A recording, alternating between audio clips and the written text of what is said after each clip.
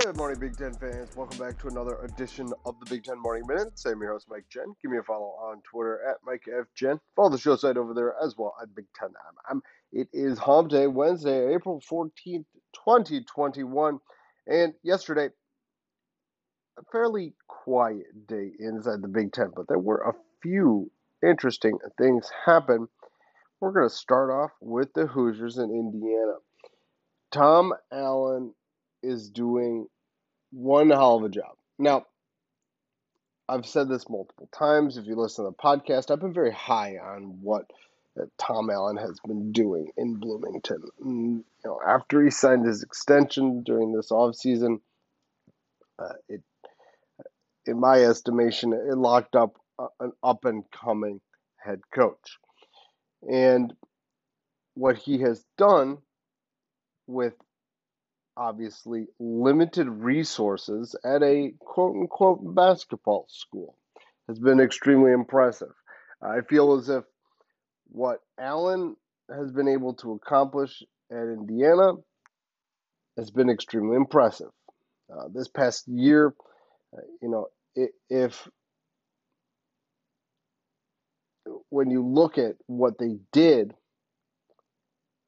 they almost were, according to, the Big Ten, if they didn't mess with the rules a little bit, they would have made the Big Ten championship game. Obviously, Ohio State didn't hit that threshold for games, but they probably gave Ohio State, in conference at least, the biggest challenge that they had all year. Michael Penix was absolutely awesome. The issue here is that Penix needs to stay healthy. If Penix stays healthy, and the Hoosiers could be a big problem in the Big Ten East. Let's be real here. And everything that Tom Allen has done revolves around recruiting, because previous to this past class, he had the back-to-back two highest rated recruiting classes in Hoosier history. Well, the 2023 class got off to a bang yesterday. In Day McCullough, 6'2", 195 pounds. He is the son of Deland McCullough. He is the brother of Dasan McCullough. Dasan actually is an Ohio State commit in the 22 class. There's a lot of chatter about the fact that Day would follow his brother, but that is not the case. He's following his father. And, you might think, oh, wait, Indiana just hired, his dad, Deland, just to be involved in Day's recruitment. No. Deland is a big-time coach. He's the associate head coach for Allen. Let's be real here. It's not like you've seen, some AAU basketball coaches get hired to some of their recruits' prospective schools. It's a completely different situation. It is. Deland has been coaching in the NFL. He's been coaching all over the place. This is not a throwaway. This is not something that you kind of think, oh, well, Tom Allen hired him just for a recruit. No, he didn't. He definitely did not. And Day is a solid player in his own right. At 23, with plenty of offers, including Michigan, Penn State, Maryland, and Florida. This is a huge recruiting win, massive recruiting win for Indiana. They don't get a lot of these. So they have to really enjoy it. And I'm impressed again. This is, McCullough, the younger McCullough, had plenty of offers. Could have went wherever he wanted almost. As a 23, and you've got that many offers as a sophomore, as a junior, you're going to see 30, 40, 50 offers total. Yeah, exactly. So this is not a surprise in my estimation for this commit. You kind of thought that the The tea leaves were being read when his father moved, uh, but Allen still had to go and through the process and recruit the young man, and he did. He did a good job. And so, boom, huge, massive recruiting victory for Tom Allen and the Hoosiers. It has been a little while since I have updated the recruiting rankings, and we're going to do that this morning and right now. The 2022 class is right, in the early stages of it. Fortunately, I will reiterate this as the NCAA is on the verge of raising the dead period on the 1st of June.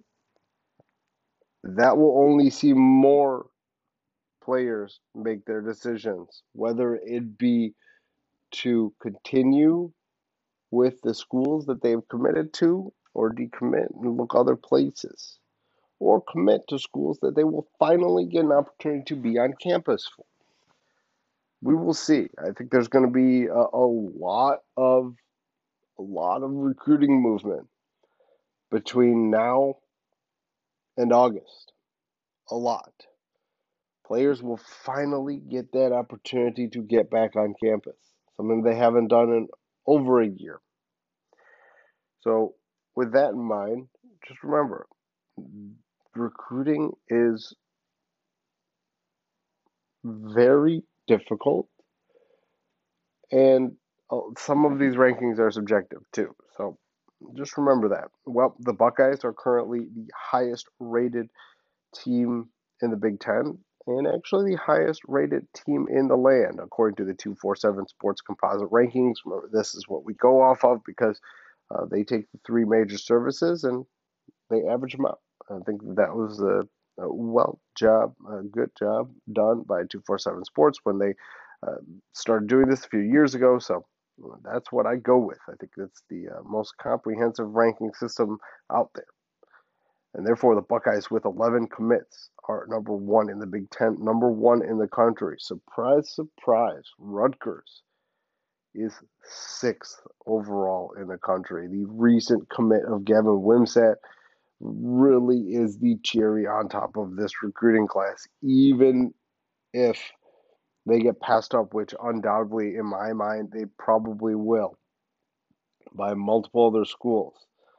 I think the base that Greg Schiano has right now for the Scarlet Knights will keep them within the top 25 range when it is all said and done. Extremely impressive so far. 11 commitments right now for the Scarlet Knights. Right behind them is Penn State. James Franklin doing a much better job in the 22 cycle than he did in the 21 cycle. The 21 cycle was a very un-Franklin-like recruiting class for Penn State. Smaller on the numbers, smaller on the ranking as well. Looks like the 22 class is off to a fantastic start with 8 commits and a top 10 ranking. Those are the only schools inside the top 15. Michigan checks in as the next Big Ten school. They have 6 commits. They're currently 20th overall in the country. Maryland, a couple of spots behind them, a couple of extra commits. The Terrapins have 8 commits, and Mike Locksley's group is ranked 22nd overall in the country. There's one thing we all know Mike Locksley can do, and that is recruit at a very high level. He's doing it again in the 21 class. The Golden Gophers are just outside the top 25 at 26 overall. They've got 5 commits. Mel Tucker is doing a good job in this class. He is 32nd overall with 5 commits. He's got the Spartans looking pretty good. They've got some solid recruits in that class. The Hawkeyes of Iowa with only 2 commits. They are 40th overall in the country. Remember, these rankings are going to change a whole hell of a lot. Right now, what they are ranked is not going to be where they finish. So just keep that in mind. Purdue, 53rd overall in the country. They've got 2 commits. Nebraska with 2 commits as well, a couple of spots back at 58th. The Illini also 2 commits, 62nd overall in the country. the Wildcats of Northwestern with their one commit right now, and that is in-state wide receiver Reggie Flamura. They are doing good, for what it is and how early this is, and just have one commit. Northwestern doing a solid job, 67th overall in the country. The Badgers a couple of spots behind Northwestern, still one commit as well, 69th overall in the country. The Hoosiers, remember, the commit from McCullough is for the 23 class, so this does not affect these rankings. So therefore, the Hoosiers, 72nd overall with just one commit. And that is pretty much it inside the Big Ten. There are obviously a couple of schools that are lacking commitments right now, and a good amount of them. But it is what it is right now. It's early, and I think that, like I said, things are going to change a whole hell of a lot once the dead period is raced. There's going to be a ton of movement, a massive amount of movement, and don't be surprised to see a lot of these recruiting rankings that I just told you. These teams are going to go up, these teams are going to go down. There's going to be a lot of movement. Because teams around them are going to get it, teams below them are going to get commitments. It is all over the place. The recruiting for the 22 class is going to be significantly different than it was for the 21 class. It is. I think you're going to see a lot more decommitments as well. I think the era of decommitments and transfers is upon us.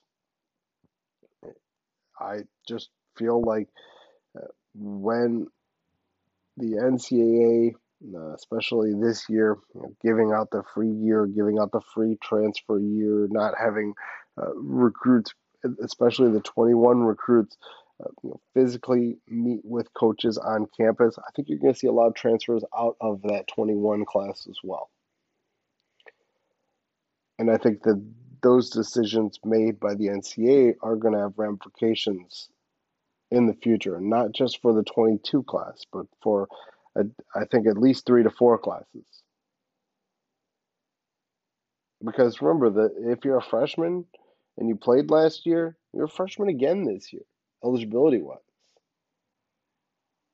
And those players, if they get over recruited, they're going somewhere else. Guys want to play nowadays. That's significantly different from what it was 20 years ago, 15, 20 years ago in the early 2000s. Guys would wait around for their turn. Guys don't do that anymore.